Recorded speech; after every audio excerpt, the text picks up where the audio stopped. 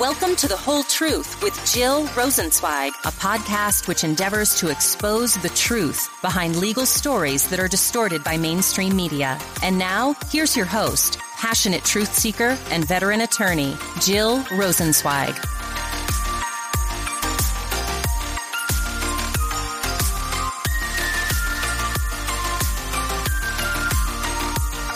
Hi everyone, welcome back to another episode of The Whole Truth with Jill Rosenzweig. I am your host, Jill Rosenzweig, and today I want to talk to you about a legal defense that exists in the United States that I actually didn't even know about until very recently. And I wanted to cover it with you because I think it's really disturbing, frankly, and something that people should be aware of in this country. It is called the gay or trans panic defense. And essentially what it is that it's a defense in a criminal case where a person who's accused of a crime will try to defend themselves from being convicted for that crime by arguing that the crime was motivated by them essentially panicking when they discover that the person that they attacked is gay or transgender. And surprisingly, this is a defense that's existed in this country for a long time, and one that's been successful in terms of people being able to reduce the sentence or the conviction of the crime that they've committed. And so the reason why I'm talking about this is because about a week ago, the state of Nevada passed a bill, it's Senate Bill 97, which was signed into law about a week ago, banning that defense, so that from this point forward in Nevada, and actually the law went into effect immediately, so it really is from this point forward, in Nevada you cannot assert a gay panic or a trans panic defense anymore. And surprisingly, Nevada is only one of 4 states in this country that have banned this defense. So it's Nevada, California, Rhode Island, and Illinois. There's legislation that's been introduced in other parts of the country, including New Jersey and New York, Georgia, Minnesota, Pennsylvania, Washington, and Washington, D.C., similarly trying to push for a ban of these sorts of defenses. So we'll see what happens in those states. But I did want to talk to you about the language of the bill that was just passed in Nevada. So I'm going to read Senate Bill 97 to you from Nevada that was just passed. I'm going to read the second section to you because it's a little bit shorter and it's pretty much duplicative of the first section. It says, a person is not justified in using force against another person based on the discovery of, knowledge about, or potential disclosure of the actual or perceived sexual orientation or gender identity of or expression of the victim, including without limitation, under circumstances in which the victim made an unwanted, non-forcible romantic or sexual advance towards the defendant, or if the defendant and victim dated or had a romantic or sexual relationship. And so really what this is talking about is, this law was brought about because of people who are being charged with crimes of assault or murder, and their defense is that they suddenly realized that the person that was making a sexual advance was gay or transgender, and they essentially panicked and ended up killing the person or assaulting the person. So that's the law that was passed in Nevada. And I just want to explain the actual defense so that you understand what prompted this law being passed in Nevada. So essentially, the gay and trans panic defense is a legal strategy, and it's asking the jury to find that a victim's sexual orientation or their gender identity is to blame for the defendant's violent reaction, including murder. So essentially what the defendant is saying, it's not my fault, I was provoked because you're gay, and because of that, I should be excused from what I've done. It's not a freestanding defense to criminal liability. It's more of a legal strategy which is used to bolster other defenses that are asserted by a defendant in a criminal case. So essentially, it's usually attached to one of three defenses. So one way in which it's used is when the defendant asserts the defense of insanity or diminished capacity.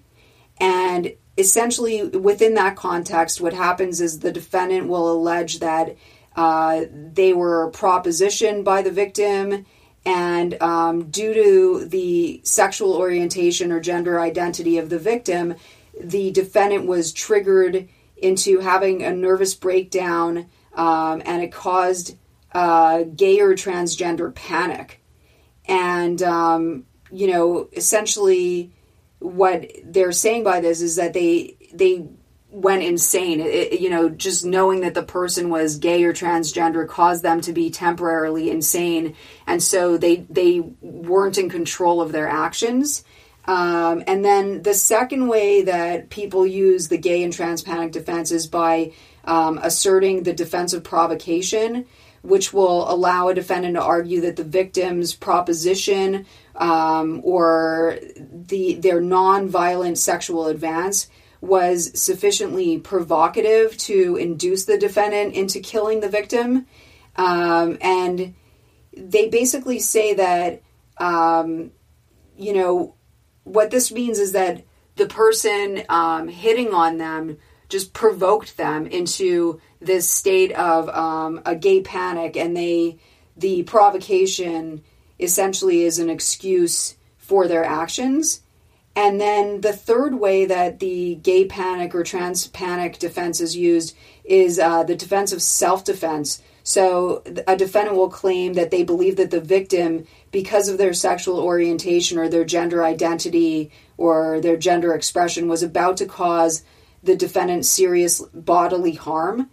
And it basically, the kind of disgusting, for lack of a better term, way in which this defense is used is that they're arguing that just based on the person's gender or sexual identity, that person was more of a threat to them. And so they almost had a heightened right to self-defense. And, this type of self-defense argument is used to justify violence when the victim's behavior often will fall short of the serious bodily harm standard, or the defendant used a much greater amount of force than was reasonably necessary to avoid danger just because they realize that the person is gay or transgender.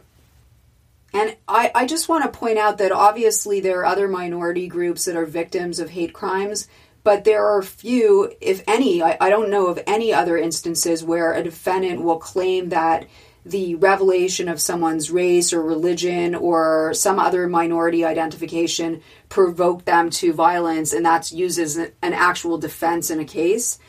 So this is a specific defense that's used with respect to gay and trans victims, and something that's now being addressed by at least a few legislatures in the country, but obviously there are many that have not addressed it.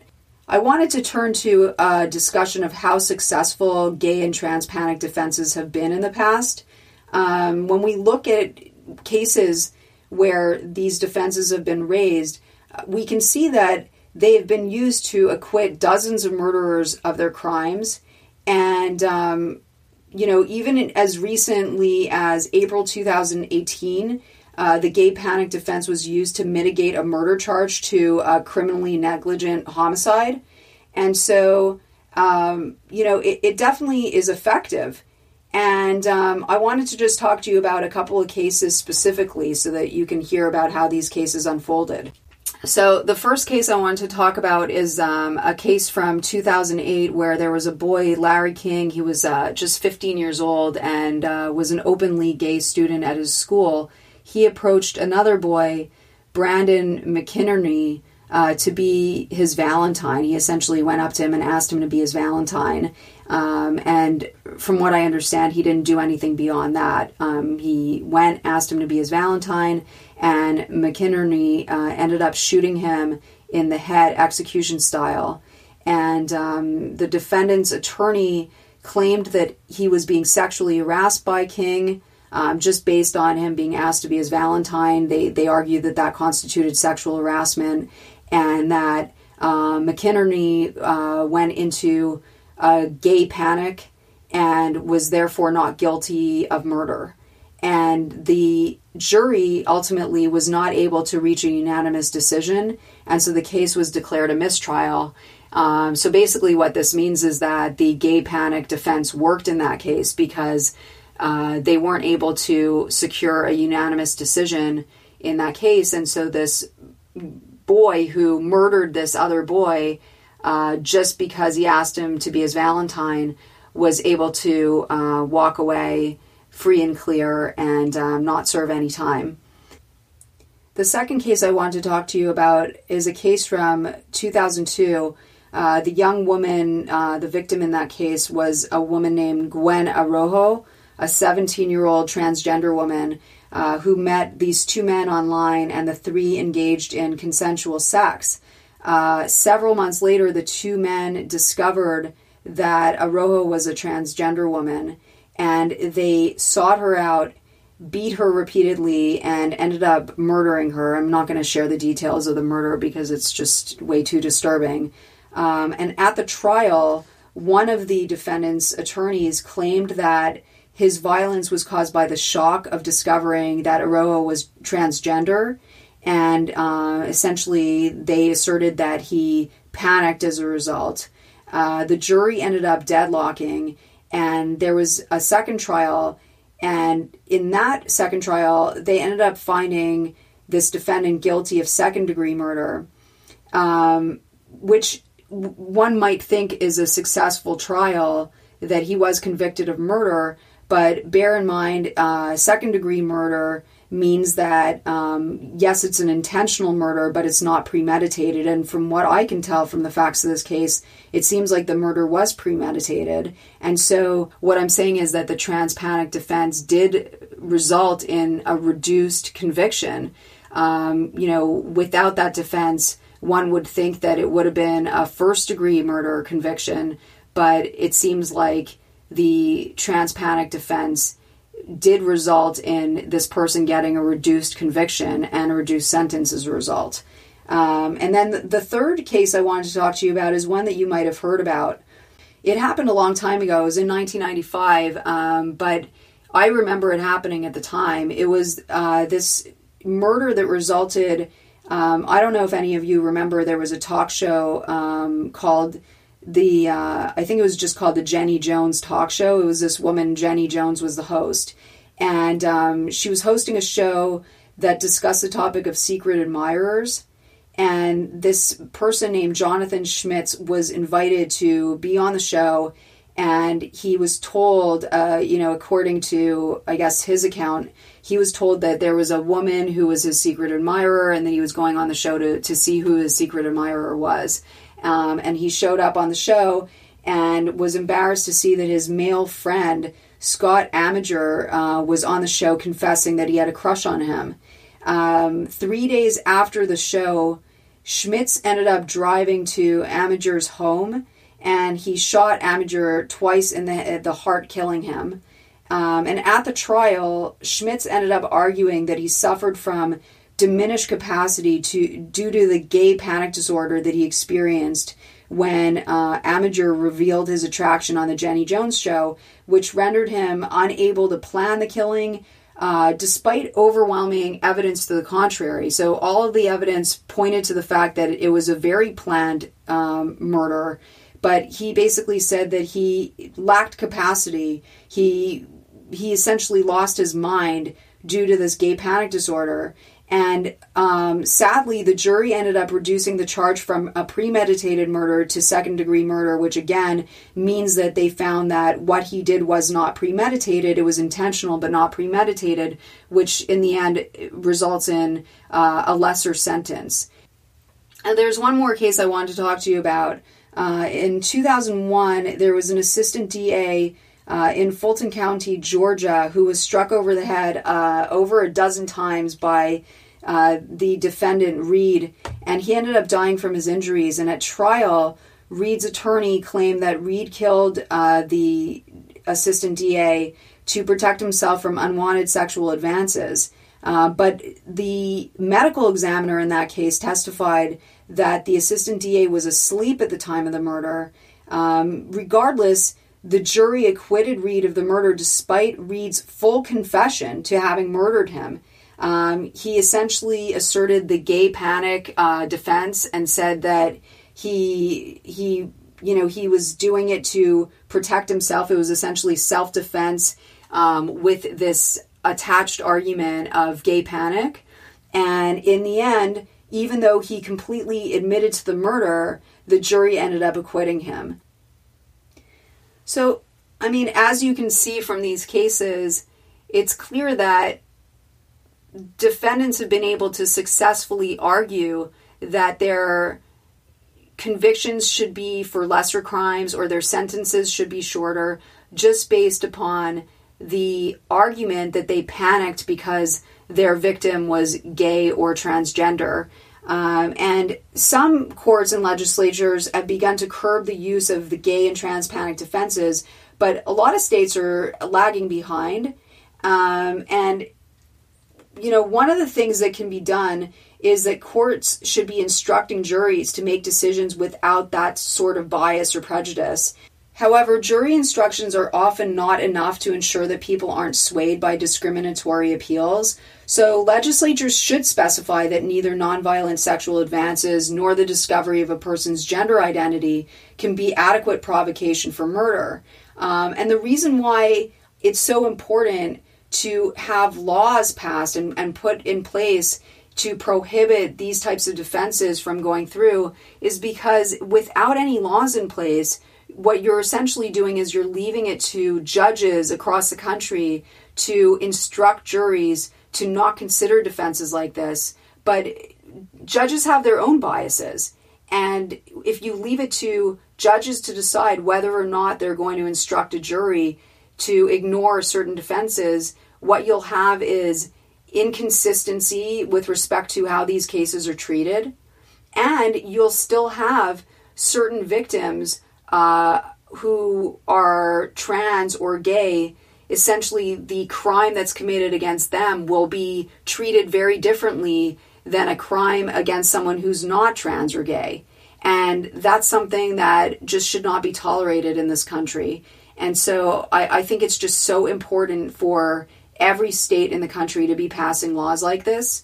Some argue that these laws aren't necessary, that judges are already providing these instructions, but just based on the cases that I just reviewed with you, you can see that these defenses are still being asserted and they are effective. And so until the government of each state, the state government, passes laws prohibiting these types of defenses, I think we will continue to see that people that commit violent crimes against transgender and gay people could end up getting a lesser conviction than people who don't have the ability to raise that defense. And so I just thought it was very important to discuss this. Congratulations to Nevada for passing this bill.